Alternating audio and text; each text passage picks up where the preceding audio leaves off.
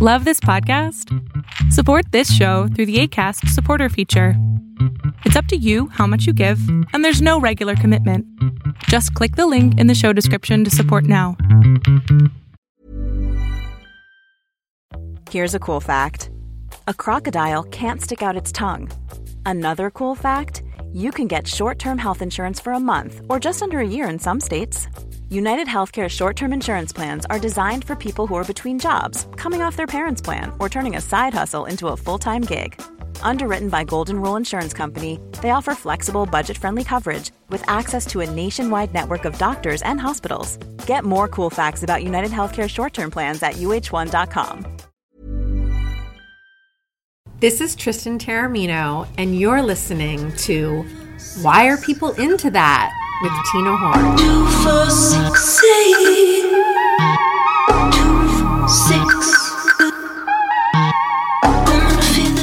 I'm so glad you're listening to the 25th episode of Why Are People Into That? The podcast that spritzes the air with rose water while it's fucking you in the ass. I'm your host, Tina Horn, and at the risk of comparing myself to greatness, this edition of Why Are People Into That is kind of the podcast equivalent of the pegging episode of Broad City. That's right. Today, my guest is Girl Sex 101 author Allison Moon, and we are both the kind of babes who will do a handstand twerk when you call us from your boyfriend's bathroom trying to decide if you're going to use that green dildo he's farcically persuaded you to strap on.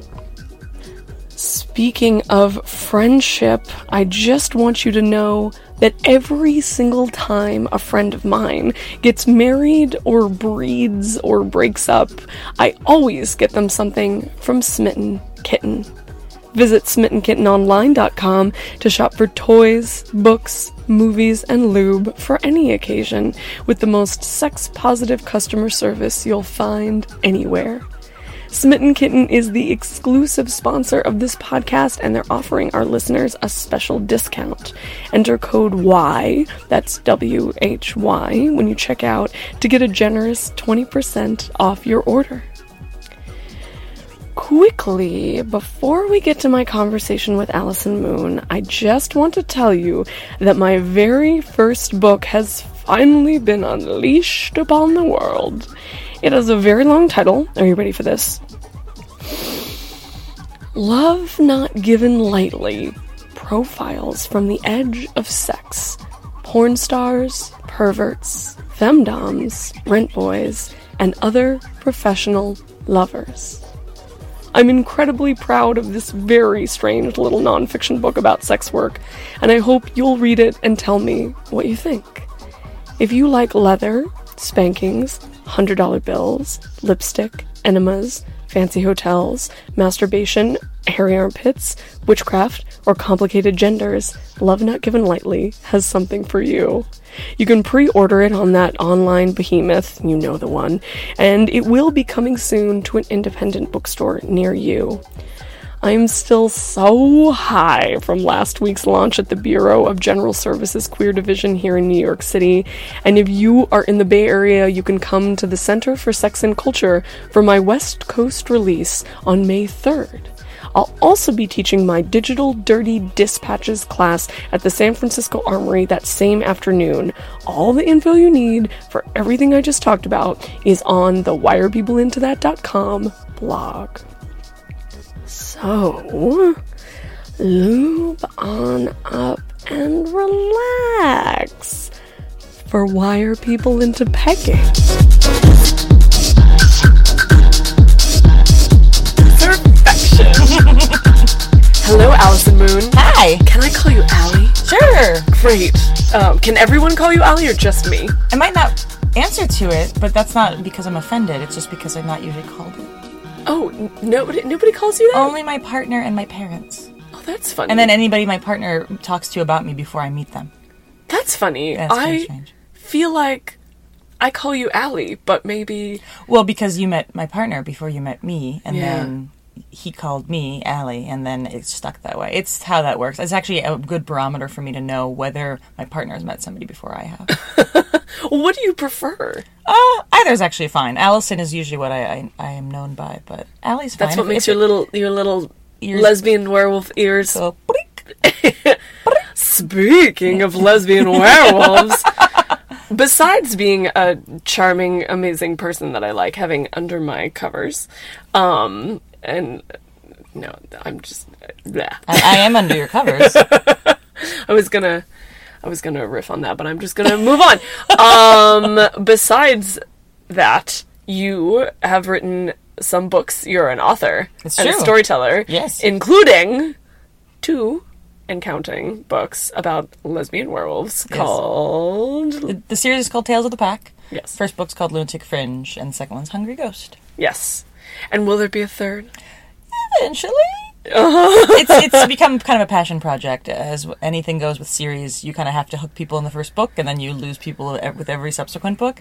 So I want to do it because I have a lot of people who are waiting for it, but at the same time I have so many other things to do, so it'll probably be a couple years. Yeah, that's fine. Anticipation. Yes. Yeah, it'll be like Return of the Jedi. Just like Return of the Jedi. But don't make it like The Godfather Part 3. I was actually really hoping that it would be like episode 1 of Star Wars, where people are waiting in line for it and then leave the theater completely crestfallen and miserable. I had a boyfriend in high school who did that. He waited in line for days for those tickets, and then everybody dressed up for the episode 1, and it was, I don't think this is a spoiler, a terrible movie. No, that's not a spoiler. Yeah, it was a pretty bad movie. So they left in the middle of it? Oh, no, we watched the whole thing. Yeah. But It really is god-awful. it's just terrible. It's really, like, the worst. It's terrible. I did watch it recently with some 6-year-old male children that I was babysitting, and it was interesting to see it with fresh eyes because they've been born even since the prequels have been out, so for them it's even more of an American mythology than even it was for me, and I was born in 82. I never saw any of the original ones in the theater, but also they were trying to, they were like, you're the good guy, you're the bad guy, no, I'm the guy with the spaceship, no, I'm the guy with the funny face. And then there was this moment where they were like, wait a minute, is he, like the kid that looks the most like them, right? Is he the good guy or the bad guy? Oh, hey. Okay. And spoiler alert. And I was like, well, and they were definitely like looking at me very intently, like, you need to answer this question for us. It's very important so we know who is who. Right. And I'm just the babysitter, so I'm like, well, now he's good. Well, he's a little boy that looks like you. But later, he becomes the evilest person ever in the whole universe. And they're like, what? And they said, why? Again, I'm the babysitter. So I'm like, what do I do? And I'm like, well, he made bad choices. Because that's what happens, right? He's not fundamentally evil. Right. He makes bad choices. That is why he becomes Darth Vader. That's actually a pretty good education for kids to learn that not every bad guy you see is just born evil and hates the world because he or she hates the world. I completely agree. Yeah, okay. Fair Yeah. enough. Well, hopefully I made a great impression on those blonde little tow-headed children, but that's not what we're here to talk about at all. Speaking of children, wait, I cannot even resist an opportunity to talk about Star Wars. Did you see the new trailer? No, I haven't. Oh, yeah. Is it good? I mean, it's a Star Wars trailer, It doesn't have much. It's a teaser. It's very early. Are you planning on, are you disillusioned, or will you be seeing the... I'm pretty disillusioned. I didn't even see episode 3. The one where actually Vader becomes Vader. Is that the one where Natalie Portman's face is really sweaty? I don't remember. No, that's the second one. The second one is where the Natalie She's Portman pregnant. clone is running around, and that's when she falls in love, and they have that horrible montage of like falling in love. Oh, yeah. In love, Yeah, running like to in a meadow on another planet. Yeah, it's so stupid. No, I do remember that. No, it is the third one where she's sweaty because she's pregnant. Because that's what that means in that world. But I don't know. I mean, it sort of seems to me like you spend like $1 billion on her outfits and you can't give her a little bit of powder, like in this. It's all the off from the white cake makeup in the episode too. Oh my god. Well, anyway, Natalie Portman's doing fine. She doesn't need our help at all. But speaking of pegging, no wait, we're going to talk about why are people into pegging, but first, I just wanted to say that besides writing books about lesbian werewolves, you've also written a book that is out right now, self-published as well. All of your books are self-published, correct? Yeah. That's very admirable. Thank you. So you have a book out now called Bad Dyke. True. And what is it that makes you a bad dyke? Well, it's kind of an examination of what makes somebody anything in terms of sexual identity at all. But Sure. The short answer is that I was a lesbian-identified person who fell in love with a man. A cisgendered man. Cisgendered man. Yeah. Yeah. Yeah, how's that working out for you? That's pretty good. 7 years strong. Yeah, that's what I thought. Yeah, But I actually knew the answer to that of question, course, but he's sitting in the other room. It's good because it's for me it was such an interesting journey around like coming to anyone's like sexual identity is a journey, obviously for most people. And then the interesting thing is that so many of us think that that's an arrival point, and then what I actually learned was that I got to this place where I thought I was going to be, and then I'm like, there's all this other stuff on the other side of it.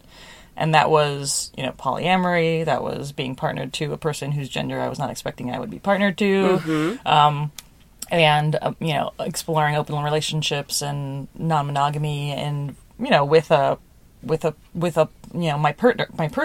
partner, and then with all sorts of other friends and sexy friends and lovers and stuff. So, yeah. I mean, especially when you're queer, you in most cases in modern society, you start off with this default programming, and then you have to go through this whole fucking thing to be like, no, I'm not. And then it's like, I'm still not, but it looks like I went back, but I didn't go back. I went forward. Mm-hmm. Right? Absolutely. The going forward is really huge. And I think there's also, like, in the lesbian community specifically, there's this, like, the mythology of the has-been. So I think that it does in many ways become this, like, kind of backsliding that they talk about. Yeah. But ultimately, I really do think it is like, for me, my partner is just the exception. Like, I'm still attracted to almost exclusively women. But it's just kind of, he just got in, he just slipped right in, and there he was. Yeah. And so and I think that's, for me, it's important to talk about that, that's my narrative. Like, I chose to love him, even though I could have chosen to, just say, I'm sorry, I'm a lesbian, and close the door. Yeah. But instead I'm like, well, hey, love is hard enough to find in this world. Fuck yeah, Why the hell would I be sending it away when it's right there in front of me? So. Amazing. Well, I agree. So I'm wondering if pegging had anything to do with it. That was a very graceful segue. Thank you. Thanks. Remember yesterday when I was like, I'm going to work that in? It took me all day to figure it out, but here we are. I slept on it. So yes, Tina Horn, pegging did have something to do with it. Pegging had a lot to do with that, actually. The first time my partner and I had sex, it was when I pegged him. Uh-huh. And can you now for our listeners at home who are like, I have to say, whenever I that term, it just always makes me think of like going back to children. Unfortunately, it makes me think of like children's toys, like little like peg. It makes me just think of like little wooden, like the little people you put in the car in Life. Yes. Thank you. Exactly. A game for children of all ages. But anyway, children have nothing to do with pegging. You can't even make a baby with pegging. Not yet, but we'll keep trying. That's great. God, let me know how that goes. So, but for our friends listening at home who don't know what pegging is, can you enlighten them? Sure. So the general definition is when a woman, kind of air quotes around woman, Sure. puts on a strap-on and fucks a man, air quotes around man, up the butt. Up the butt. Up the junction. Up the junction. The Grand Junction. Yeah. Grand Central Station.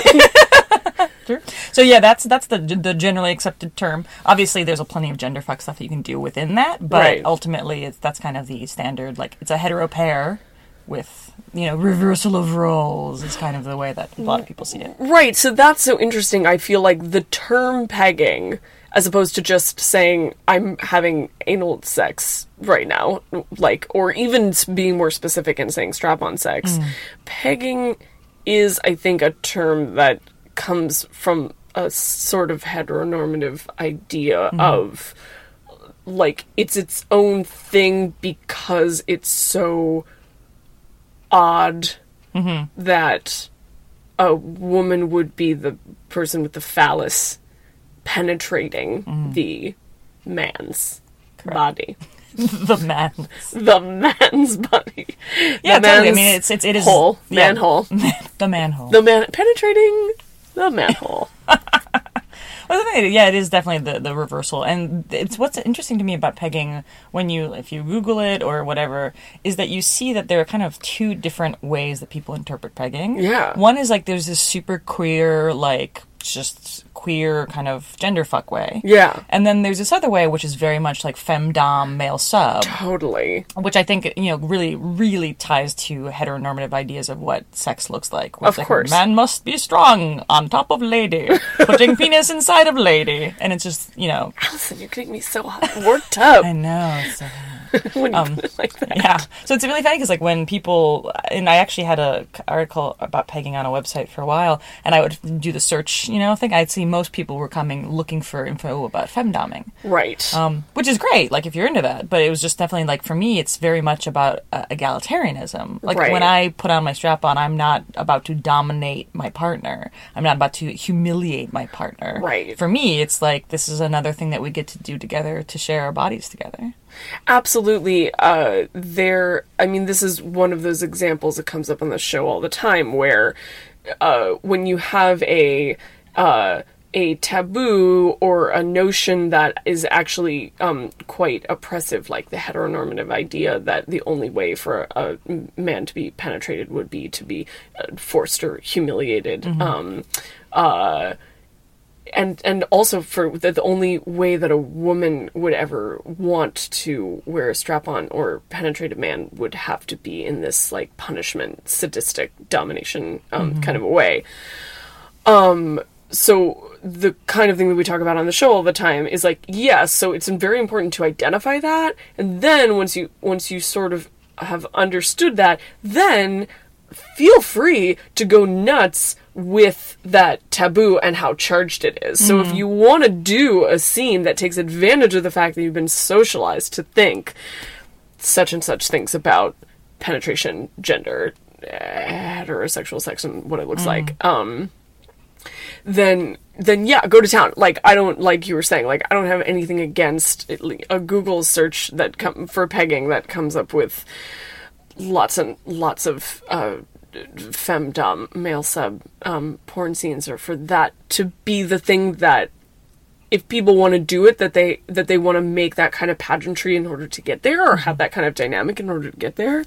Nothing wrong with that, but it's not necessary or integral or essential. It's not the only way. Right, and that's something I like to talk to people about, because there is this assumption, like, if a man's curious about, like, anal pleasure, all of a sudden he has to wear ruffly panties. What? And it's like, well, no, actually. Yeah. Like, there are a lot of ways to experience anal pleasure and pleasure in all ways without having to add this layer of power dynamic on top. Right. But yes, if you deconstruct and realize that the power dynamic is what gets you hot, then go for it. Yeah. But I And don't. if the I fluffy wanna, panties are what get you hot, then by all means. By all means, send me a Snapchat. Yeah, send me a Snapchat. Do you have Snapchat? No. Okay. But we've talked about it so much. I'm like, okay. I'm just really into it. Susie Q actually is the one who got me into it. I feel like it's what the kids are using these days. Yeah. I don't have Tinder. I don't have Snapchat. I feel like I'm aging out of Well, something very Tinder, you important. have to be. Well, you don't have to be on the prowl, but you have to at least be like curious to sort of like look through, collect them all. And like Pogs. yeah, exactly. Is Slammer. Once you've got a Slammer, do you remember that? No. Oh, did you not collect Pogs? I did not collect Pogs. Magic the Gathering. Anyway, I had friends. I went to the prom. No, you had to get a Slammer. And then the Slammer was the thing that you slammed down to flip the Pogs over. Oh, okay. My boyfriend was really good at it, and he took my Jurassic Park Pogs. Jurassic Park Pog. They were great. They were so great. My God, I feel so old. Like, what is the average age demographic of the what? Why are people into that podcast listener? You know what? I don't know the answer to that. I would love for people to write me and tweet at me and tell me how old you are. Just like, is the Pog reference going over your head, or is the Snapchat reference going over your head?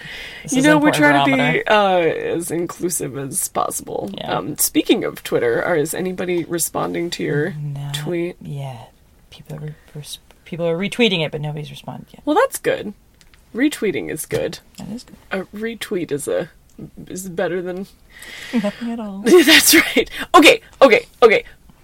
Pogs, Snapchat. Right. So, we were talking about. Oh, okay. So let me ask you this: as a lesbian identified dyke type lady, perhaps before you came to heterosexual partnership, you know what I'm saying? Having sex with a cis man. Yeah. Did you have experience wielding a strap-on? Well, yes. So I had experience wielding strap-on with vagina owners. So that was, but it's a very different experience, and I actually was excited about how different it was when I first penetrated a man up the butt. But yeah, I mean, wearing a strap-on and packing to a certain degree, so wearing a strap-on under clothes and with the intention of, turning on a partner or maybe. So those are all things I'd done. Some of the interesting things that I noticed in the difference between penetrating a vagina versus penetrating an ass with a strap-on. Yeah. It was actually a lot of like the mechanics of it were so different, which I thought was very exciting.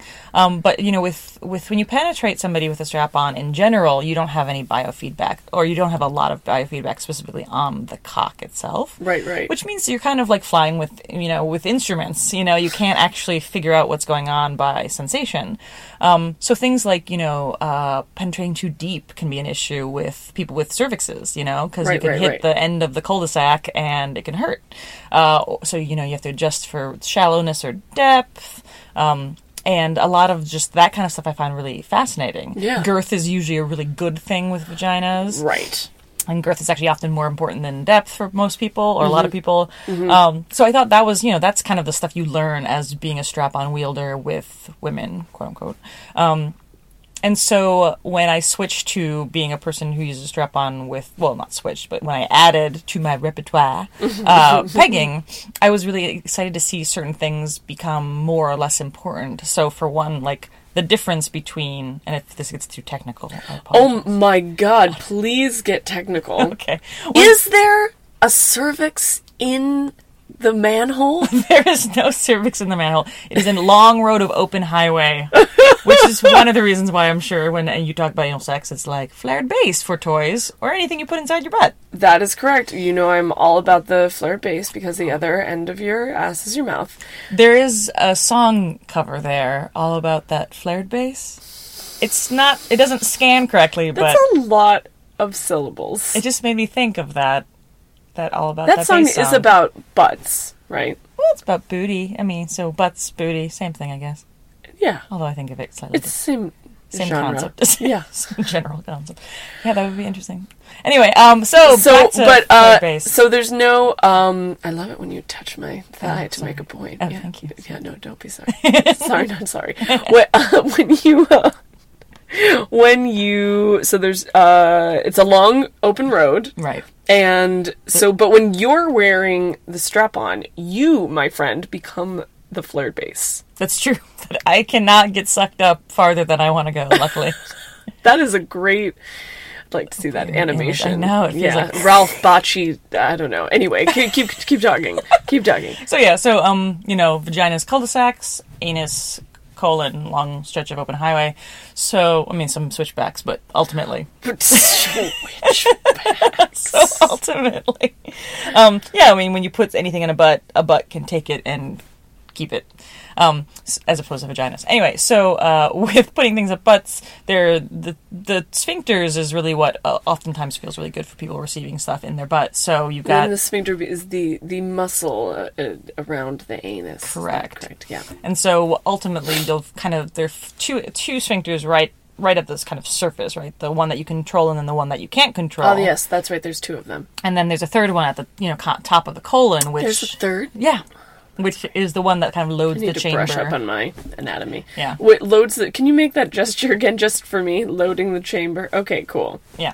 Anyways, so there's three sphincters. Mm-hmm, right there. Yeah. So Great. three that you could theoretically touch as a penetrator. Yeah. And so it's usually... So the length of the dildo when you're pegging is often less important, or actually you can go longer with anus penetration than you can with vaginal penetration, because the colon is generally longer than most people's vaginas, and also like at the top you're gonna hit that sphincter, but that sphincter also is flexible. So generally speaking, as long as your partner or you enjoy that sensation, you're not going to cause a lot of problems by going deep, because that can actually be really yummy for a lot of people. Yeah. So what about girth? So girth is actually the one that I've noticed is actually more challenging for people, because, with anuses, like, we're so used to as human beings, like, clenching and holding because we don't want to poop at an inappropriately poopable time. So when we talk about, like, anal retentiveness, it's like this kind of notion that we hold on to things. So what I've noticed is girth can be a lot more challenging for people, because vagina's designed to stretch to extraordinary widths. Extraordinary. So, vaginas with the right amount of lube and relaxation can go pretty awesomely wide. Anuses... I have met some extraordinary anuses. Oh, golly, yes. Absolutely. I mean, you can train your anus to relax to that degree. I've seen some fascinating things. As have I. And as can you, tender listener, if you Google it properly. I wouldn't recommend it, but it's possible. Well, depends on... Anyway, consent. Depends on what you're into. Yeah, exactly, consent. Make sure that you yourself are consenting to the search that you yourself are about to do. Basically. Anyway, so it definitely can happen, but for most people when they're first exploring any sort of anal penetration, what feels the most intense is not the length, it's more the girth, because any sort of stretching beyond what they're used to can feel like a lot. I find that the sensitivity of girth can be much more stimulating and intense than other orifices. Have you found... now you were talking about vagina havers, but many vagina havers also have assholes. Almost all of them, I would be willing to say. So I'm curious if you had done a lot of strap-on anal play, or if you had before, or if you have, and how you find the anatomy might be different for a cis man versus a cis woman. That's interesting. I think that I have penetrated with strap-on women. I don't know if I beat people up the butt, or cis women. And so the difference is actually far more, in my experience, intellectual, emotional. Interesting. Because I think so many women are so used to getting penetrated as part of their normal sex life. That's right. There's less anxiety and fear associated with the penetration itself. And I mean that from a sensation point. Like, there's a certain amount of, like, this is a normal feeling. Like, Right. it is normal to feel like there's a lot of stuff happening inside of my body. Right. Whereas a lot of guys, if they've not had a lot of penetration play, they don't know what that is supposed to feel like. So there's a lot more working up to it. But again, like, that's purely anecdotal. I can't speak for, like, anatomies specifically, or, you know, whether the perineum between men and women makes a huge amount of difference. Yeah. Cool. Yeah. So what do you think is well, let's talk about strap-ons. What do you love about using a strap-on specifically for anal sex, as opposed to using your hand or a toy? Well, as opposed to using my hand, I find it that, my partner specifically, who I spend most of my time pegging. Well, that's a weird syntax. I don't spend most of my time pegging him, but most of the time Most I'm of your somebody, pegging it's him. is him. Right, Correct. got it. Thank yeah. you. That was interesting. I'm pegging right now. Anyway. I feel like you do spend a lot of time pegging. You know, it's funny. Sometimes, you know, like, with any sex thing that you really like, it will just kind of fall out of favor. Not out of favor, but, like, all of a sudden you're like, we haven't done that in a routine. while. Why Yeah. haven't we done that in a while? So pegging is one of those things where it's on the menu all the time, and then, like, seasonally it kind of, like, drops off the menu. Yeah, I know when, what you like, mean. You know, when other things come on. Yeah. Yeah. But Anyway. then that's what's great about a long-term relationship, is that then something comes back around and you're like, still like this. Still like doing it with you. Pegging is back in season. Yeah, totally. Yeah, totally. I like that when that happens. So strap on. What do I like about it? Is that the question? Yeah. It's interesting because I feel like there's a lot to like about wearing a strap on. Like, there's so Totally. much to like about wearing a strap on. So true. Yeah, I think, you know, and it's funny for me because, like, there's a certain gender element to it for sure, but for me, it's not like. Now I am a man. Right. I have plenty of my own gender stuff in general, like, as a queer woman. But it's so funny because I'm like, I don't, like, there are people who connect so deeply with their dicks when they put them on, you know? Totally. And Which is hot and awesome. hot and awesome, and I totally get it. For me, it's really more about, like, I'm putting this thing on to give somebody pleasure. Yeah. I'm actually the same way when you put it that way. Yeah. Yeah. It's interesting. So yeah, that's kind of, it's funny, like, and again, like, I love hand sex, I love using toys with my hands, but yeah, I think something about, like, putting on something that will be part of me, Yeah. even though it's not mine, you know, like, Yeah. putting on something that will be part of me so that I can have my hands free and that I can hold and kiss and all these fun things, like, that's really kind of where I get excited about using a strap-on. I think also, like, just in terms of, like, the aesthetic of sex, of, like, grinding hips together, like, Oh, yeah. like, that to me is just so hot. So, like, if I can have something that's attached to my pelvis that I can use with my, you know, the core of my body Yes. to generate sensation and thrust, that to me is really sexy. You are describing... That's it for me. That's what I love about it. I love, like, when I put on a strap-on, I get excited because I sort of feel like, it's not always this way, but I sort of feel like, okay, now I'm driving this car. I was trying to think of a sexier word than car. Hot rod. Hot rod! There you I'm go. driving this hot rod down that open highway. Straight to Pleasure Town. Population City. Oh my god. Somebody should pay me in a Hereditary talk book. Anyway, that hip thing, and that, as nerdy as it sounds, the core, using my my core to just, like, grind into somebody, and using my body to thrust into somebody is just, I could do it all day. Oh, yeah. And all night. Yeah. You know, I was talking to a friend of mine who is a larger gentleman, a fat and proud gentleman, whose partner is also a large and proud gentleman, and we were talking about different dicks that we like, and I was like, what's your favorite dick? And he was like, oh, well, I don't really use them that often. And I was like, what are you talking about? That's what sex, I mean, there's lots of things that I like to do, but that's my fave. It's my favorite, and I just can't imagine really like a sex life without it, in heavy rotation, so to speak.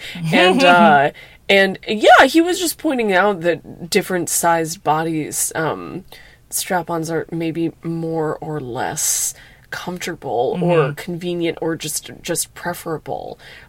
So I guess I just wanted to say that if it's not something that works for your body or your mobility, then but I think that there are actually, I think maybe I sort of suspect that people get the idea in their head that there's a certain way to wear a strap-on and a certain positions or certain kind of sex that strap-on sex is, regardless of what hole you're penetrating or what genders are involved. But actually, first of all, there are lots of people who make all different size harnesses. Oh, yeah. And definitely all different size dicks. And, you know, you don't have to be on top to be the strap on top. You can totally be, like, laying on your back. Oh, yeah, that's one of my favorite positions. Riding you. Yeah. Tell me about some positions that you like and what some pros and cons of some different pegging positions. Okay. All right. Well, so the standard one that I use with my partner, because my partner's a lot bigger than me, too, which is really fun. And that's an exciting thing, I think, in any sort of relationship where there's, like, kind of a disparity of size. I'm not a particularly small person, but it's really fun to be able to, like, really throw my weight on somebody and not have to worry about hurting them. And as for me, like, being a lesbian for so long, like, as a bigger woman, you know, like, strong, big, tall, like, I was always in that, like, back of my head, like, I don't want to hurt my frail little lady. And I'm like, oh, God. And so it's nice to be, like, I'm with a partner who I'm like, no, I'm going to literally lay on you and give you all of my weight and while I fuck you, which is really fun.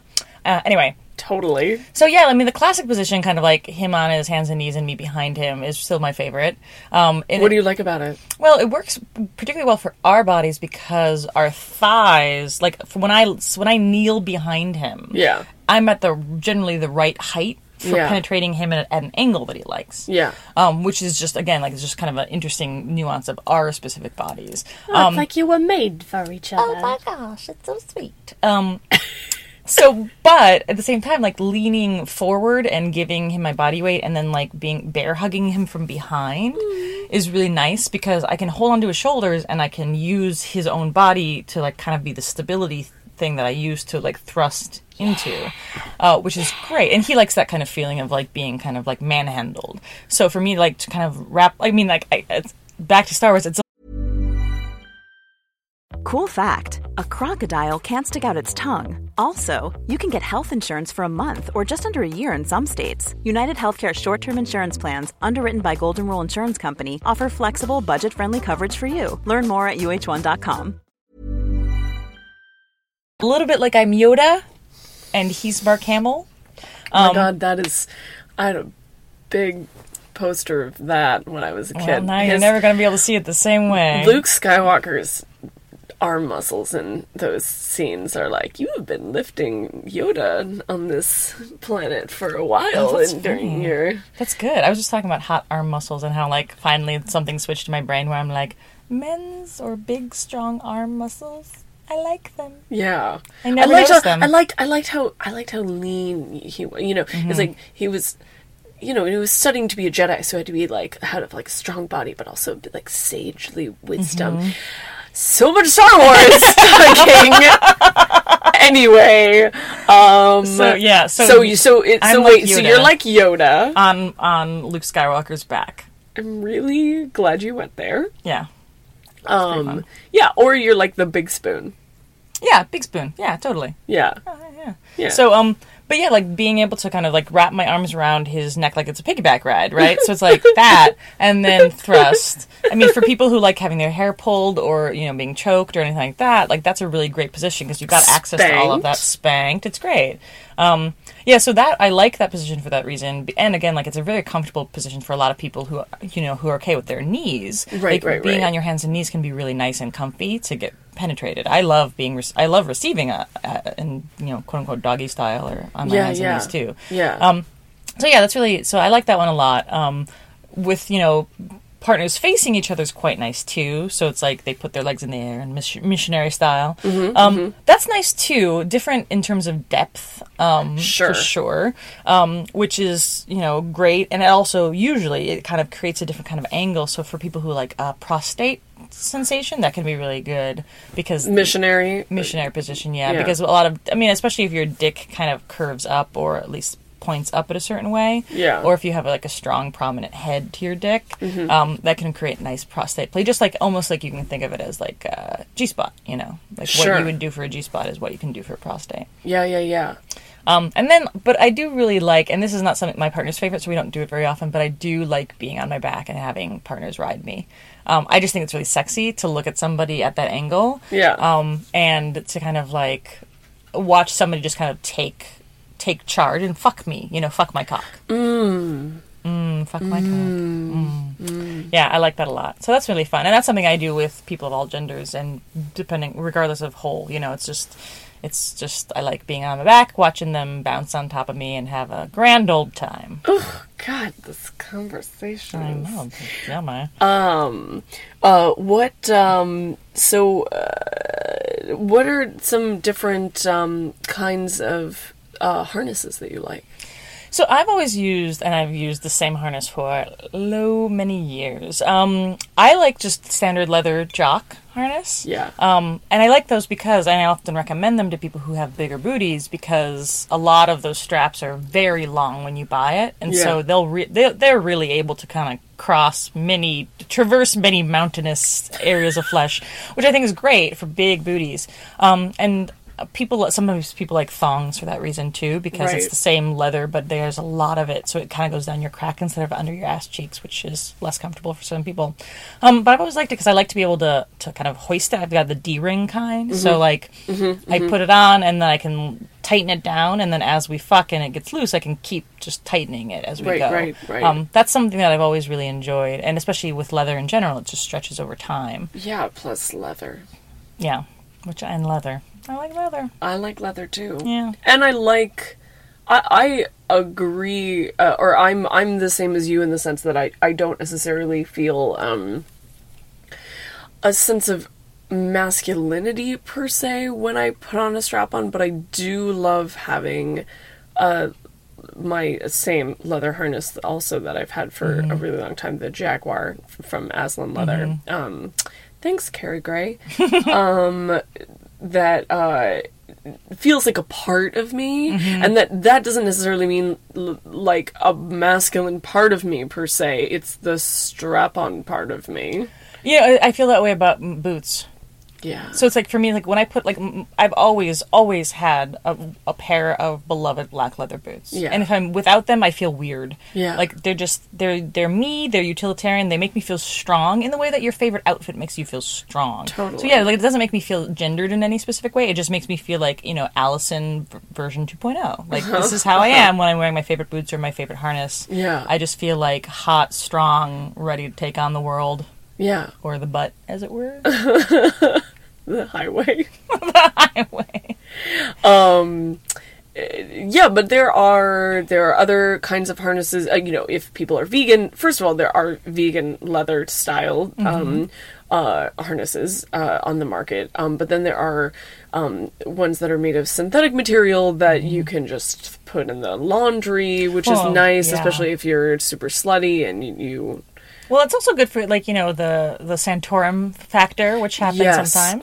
Can you tell us what Santorum is? The frothy mixture of fecal matter and lube that is sometimes a product of anal sex. Yes. A byproduct of anal sex. That coined, of course, by Dan Savage, and should be, spread all over the world. Yes, spread Santorum. Spread Santorum. Yeah, so... spread it on the walls. On the walls, on the floors. But yeah, so it sometimes happens. It's, like just kind of looby, sometimes a little bit of poo, but not very much kind of thing. So for people who, are squicked out by that, or just for cleaning in general, it's really great to have, like, the underwear style harness, like the spare parts kind of, like, where you just throw them in the wash. right after. That's pretty nice. And also, like, for me, sometimes, like, if I'm afraid it's going to be messy, if we're using a lot of lube, and if I'm on the bottom and I'm not quite sure of how I feel about, like, the possibility of lube dripping on my vulva, like, wearing the spare parts or the Rodeo, for instance, those are both brands of underwear-style harnesses, I feel, like, you know, covered and protected, and so then I don't have to worry about, like, if we want to keep fucking, if it would be you know, unhygienic or not. Right. Yeah, so sometimes it's about safer sex in terms of being able to thoroughly clean, using a synthetic harness that you can thoroughly clean, because you can't thoroughly clean leather in terms of safer sex because leather is porous, right?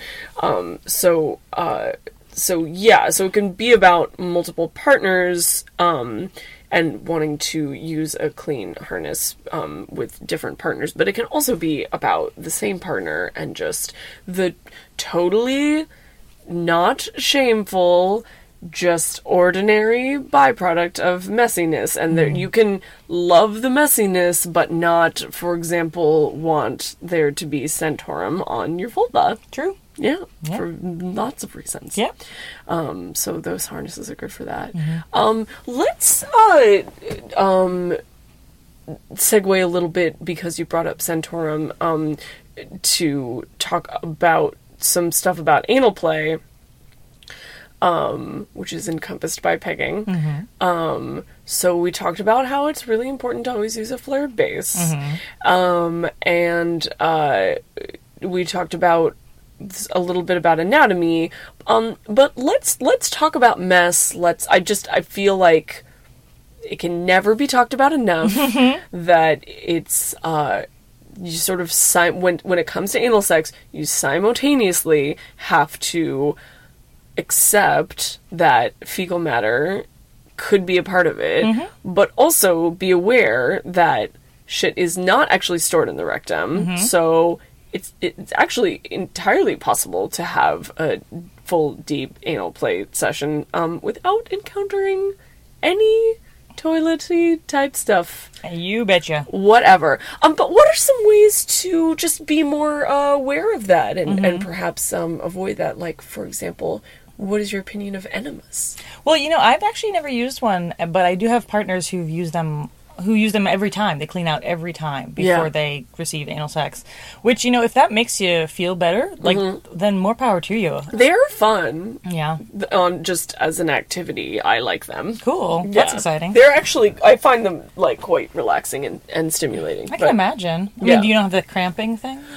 I mean, sometimes, but usually it takes a lot to do that. And, you know, the water, I mean, the nozzle of if it's a fleet enema or whatever, it's like a crazy shower enema. And also the water do stimulate the same nerves that a hand or a toy or a cock would stimulate. So, but in a different way. So it's kind of and deeper, like instantly deeper. So, but without as much. I mean, because it's water. Yeah, no resistance. You're not. Yeah, exactly.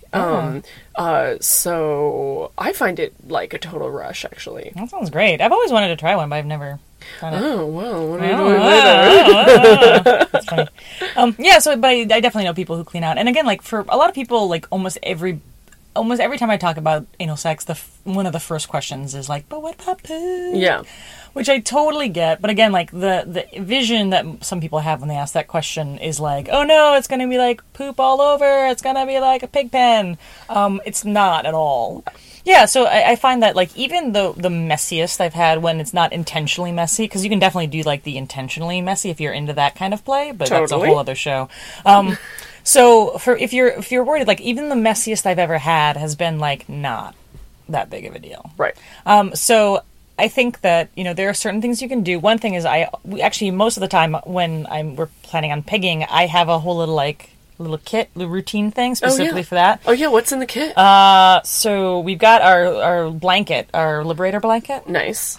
Which I really like, just to have, you know, so I don't have to worry about my sheets getting looby. So a Liberator blanket, a set of handy wipes, Obviously, lube, I usually like to have 2 different kinds, silicone and water-based, which can create that like nice dual cushiony kind of feeling. Yeah, because silicone lube is great for anal play because the ass does not self-lubricate, and silicone lube isn't absorbed into the body as quickly as water-based lube. Correct. But with pegging, your cock is usually going to be made of silicone because most great strap-on compatible, safe, and healthy dildos, by which we mean not made of gross off-gassing material, dildos are going to be made of silicone, which is non-porous, which makes them easy to completely disinfect. And use with multiple partners. But anyway. Or just feel that it has been cleaned after anal play so that you then can use it in a vagina after you've cleaned it. Right. But what was I saying? Oh, so that's one of the reasons why water-based lube is good. For Right. silicone toys. But you don't want to use silicone lube with a silicone toy because they just are like, I don't like my own kind. So then the silicone lube, that's how I always imagine the little silicone molecules being like, there's only room in this town for one of us. And then the silicone lube can like degrade the quality of the silicone toy. But you can always put a condom on it. True, which is why we always use condoms. And I like just using condoms on toys in general is just a good practice because again, like you don't have to worry about the kind of lube you use so much. And for again, if you want to keep using that toy with a different body or a different orifice, you can just take off the condom and keep using the toy without having to run to the dishwasher, you know? Right. And this is what I really like about condoms in general. They're just so neat and tidy and help keep everything handled. So generally speaking, what you'll find is when you penetrate... let me finish my kit. Yes, please. So, lube, condoms. And then I like to actually keep a little spritz bottle of something that smells good. So rose water or like minty fresh, like air freshener stuff. I mean, not like Lysol, but like, like a little squirt bottle of like, That's actually really nice. It's lovely, actually, because for me, it's like, again, like, I don't care if it smells a little bit pooey, but, like, I also want my partner to feel comfortable. Totally. And I don't want them to feel ashamed of their body or anything, which can happen when you're like, oh, I made it stinky. It's not bad. It's not a horrible thing, but people can have their own stuff that comes up around shame and stuff. So I'm like, if anything I can do to make my partner feel more comfortable and, sexy, even afterwards, like, I'm going to do. Yeah. So having that little spritz bottle of rose water is really nice, actually. That's a great tip. I have to say, I don't know if I've ever thought about that before. That's super nice. Yeah. So again, concerns about poo. So when one penetrates butt with the dick, generally speaking, when poo is a factor at all, what usually ends up happening is that it's a little tiny bit at the very tip of the dick. And that usually depends on how deep you go and how long the dick is. Because again, like you said, there's no poop in the colon until you're actually ready to poop. Right. Like, so what that third sphincter, that's what the third sphincter does. The third sphincter... Thank goodness for that guy. I know, right? It's a hard-working little sphincter. Totally. So basically what happens is that third sphincter up at the top of the colon is what opens to let the poop into the colon, which is when your body's like, oh, I need to poop. And if you don't poop when you feel like you need to, what will happen is that will actually go back up inside. It will go back up. Retreat out of the colon and back up into your intestines until you are actually ready to poop. So when you don't feel like you have to poop, it's because you don't have anything in your colon. And again, if you have anything, it's like a little fleck here and there. It's not like an actual, like, load. Right. But then, when you have a dick in there, if you're not used to it, or even if you are... your body is like, oh, this means it's time for a movement. Right. And sometimes it takes some psychological getting used to where you're like, no, it's not time for a movement. It's time for fucking. Yes, exactly. It's time to just relax and feel great because this lady with a strap on is giving it to me. Totally.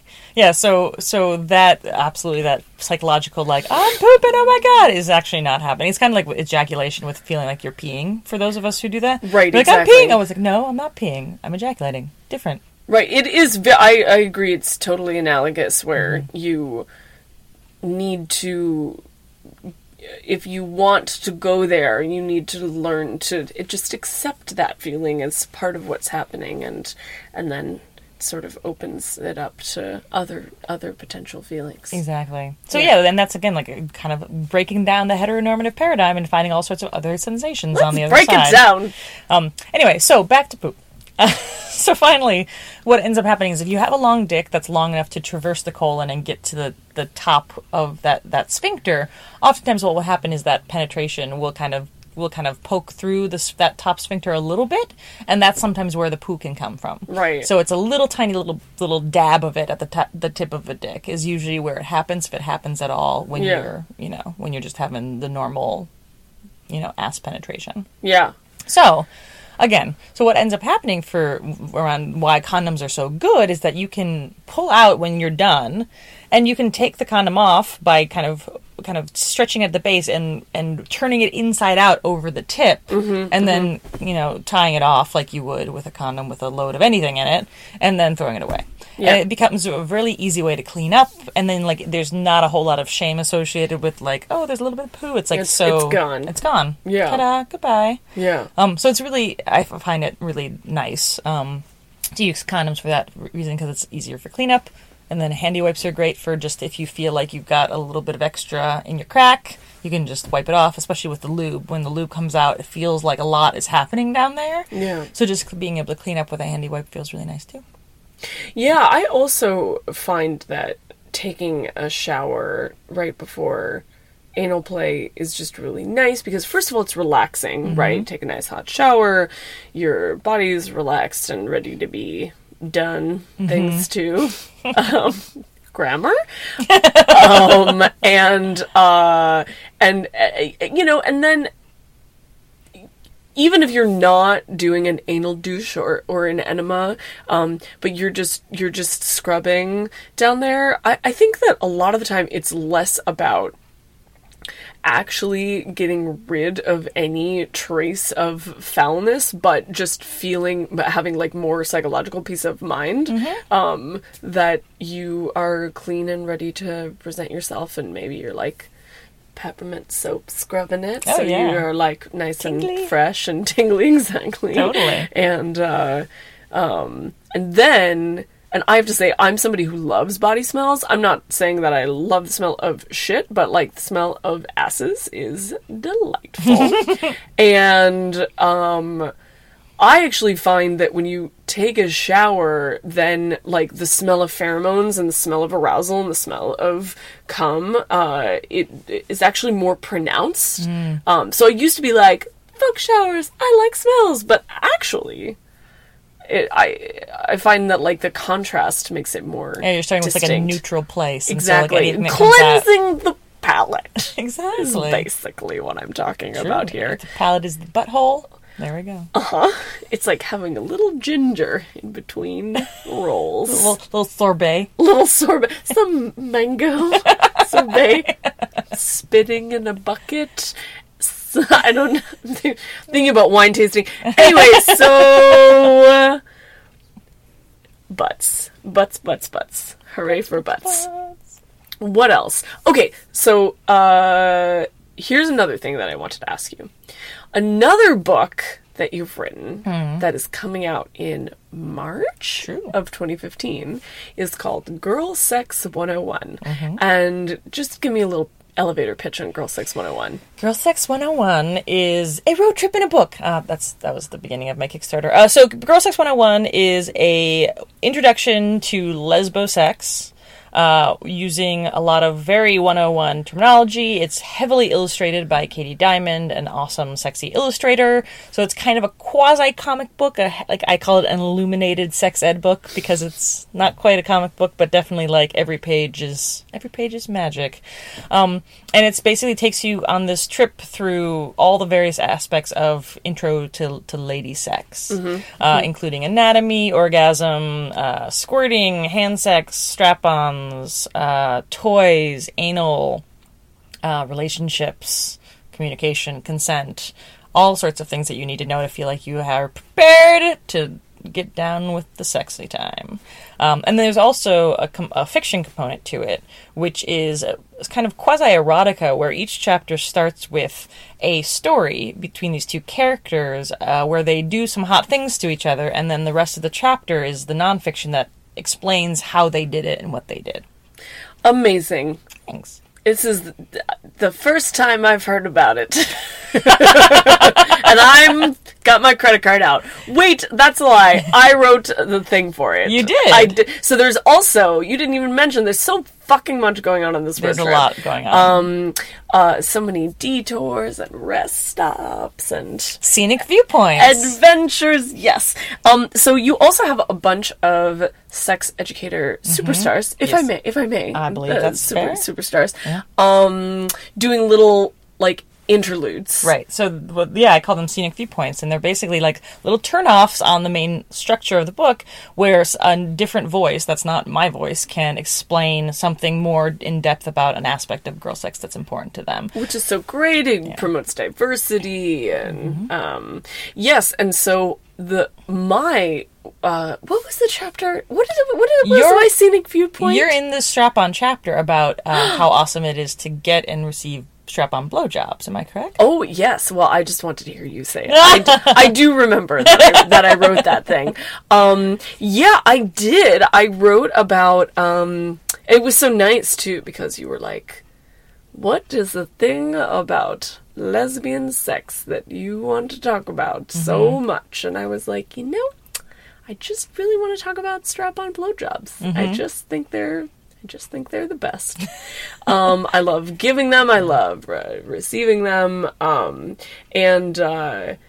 there's so much like gendered fucking going on there. And so yeah, everybody check out Girl Sex 101. Not the least of which reason to do so would be my 500-word But it is really good. Like, you're obviously such a writer, because like some people I had to coach through the process, and you're just like, bam, here's this awesome, concise, sexy thing. But bam. Oh, well, thank like, you. Well, it was nice also to be like, I'm gonna write a piece that's really horny.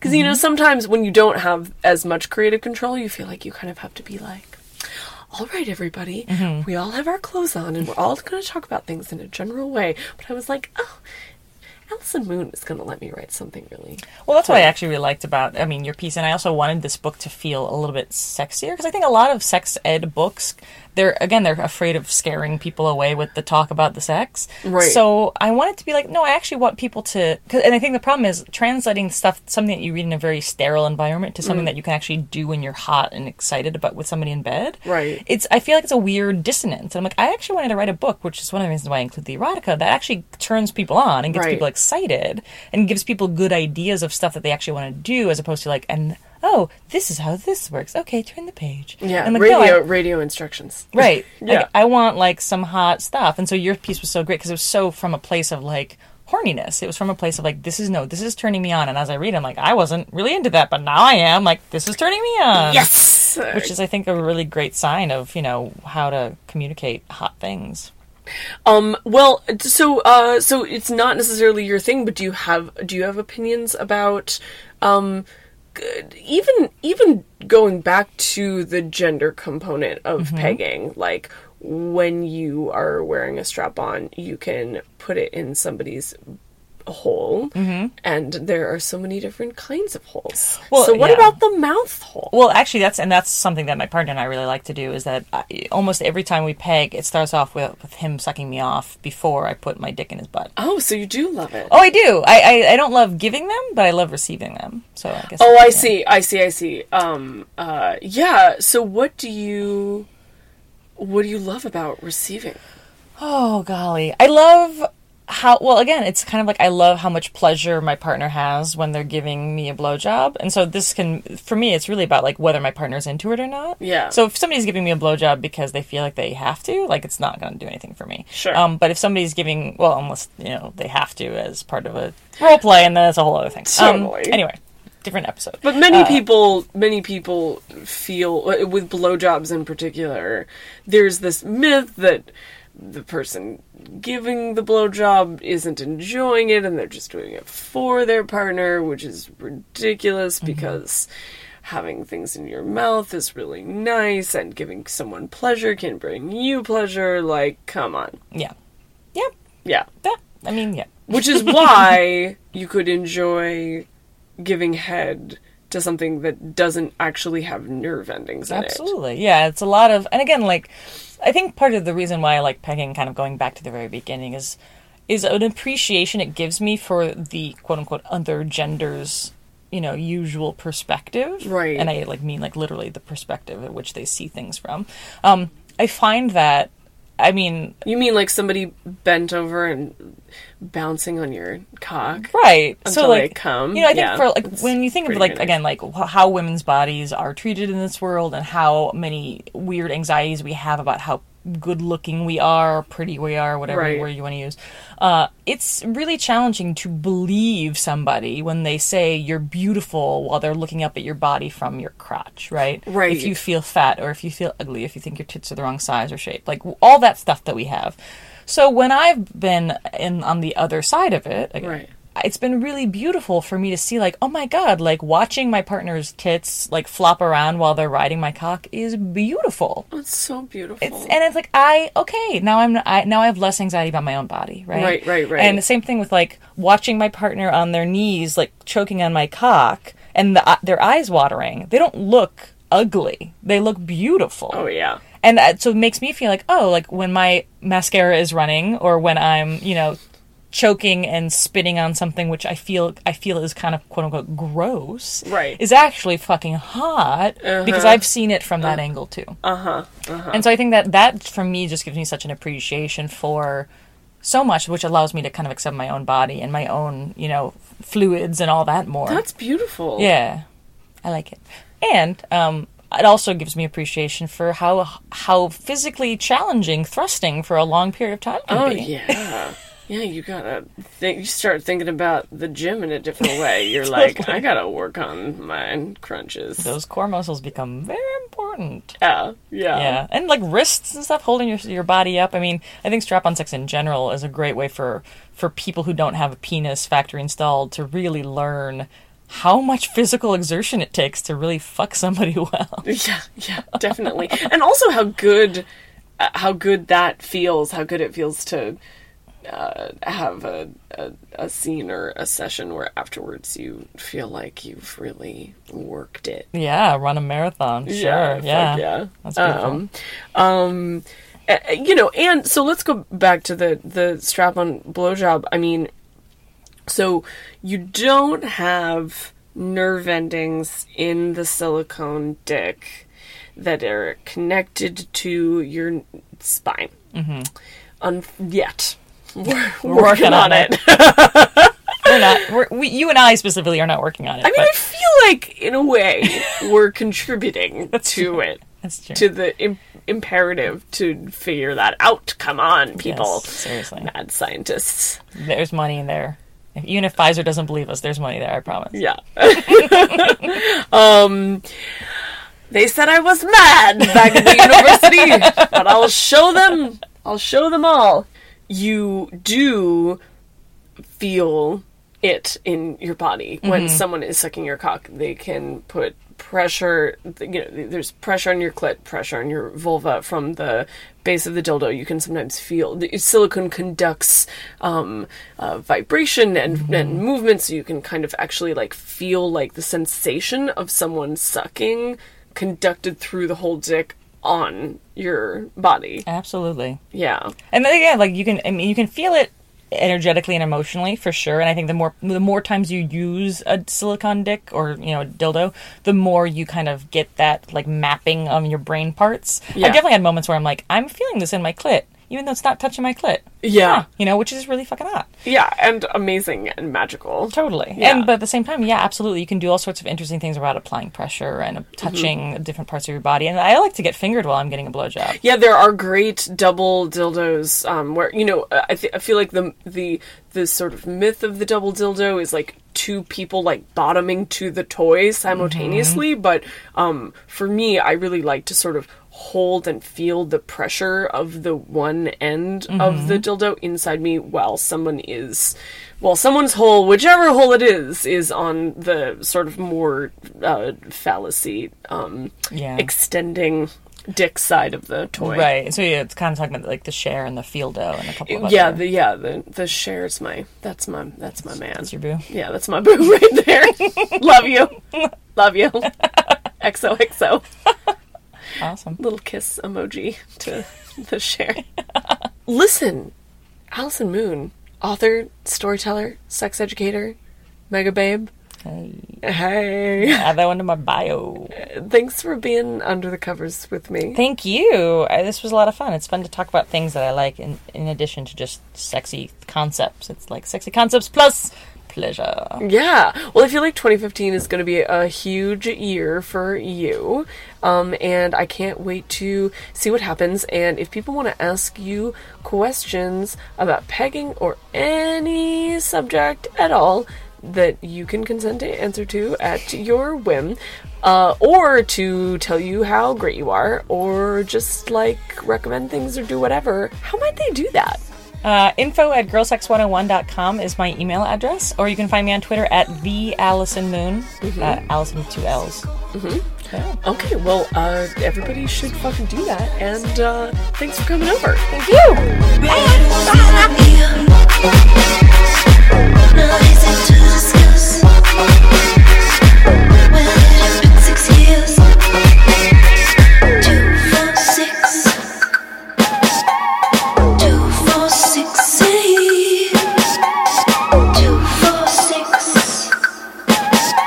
I'm gonna feel this high. Thanks for tuning in to episode 25. Future episodes feature Poppy Cox talking about bicycles and Tristan Taramino talking about butt plugs.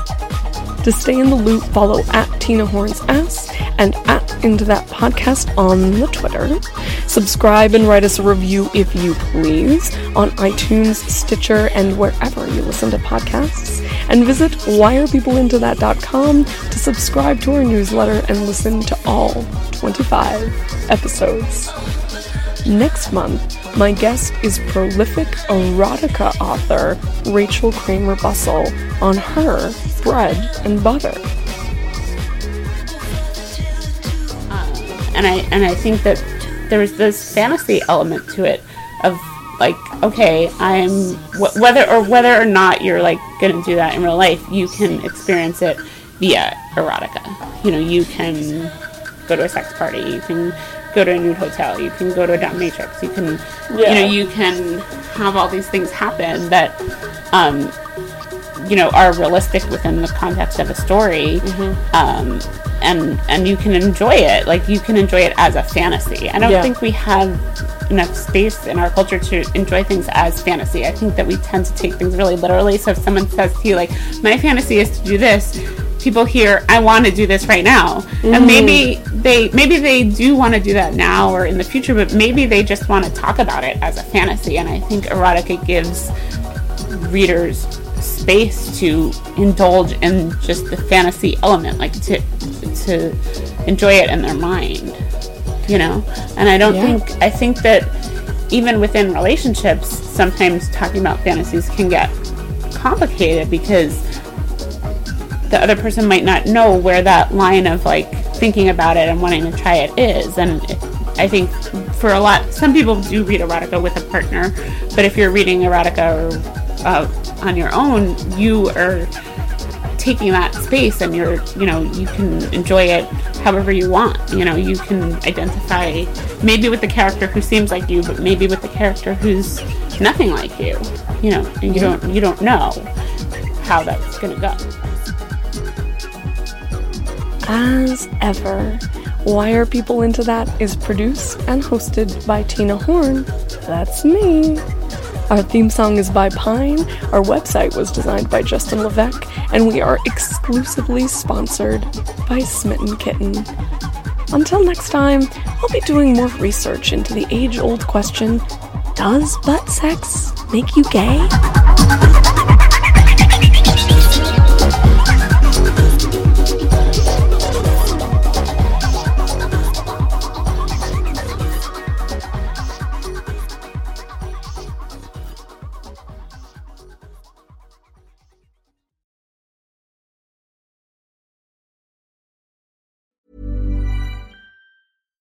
Hi, I'm Daniel, founder of Pretty Litter. Cats and cat owners deserve better than any old-fashioned litter. That's why I teamed up with scientists and veterinarians to create Pretty Litter. Its innovative crystal formula has superior odor control and weighs up to 80% less than clay litter. Pretty Litter even monitors health by changing colors to help detect early signs of potential illness. It's the world's smartest kitty litter. Go to prettylitter.com and use code ACAST for 20% off your first order and a free cat toy. Terms and conditions apply. See site for details.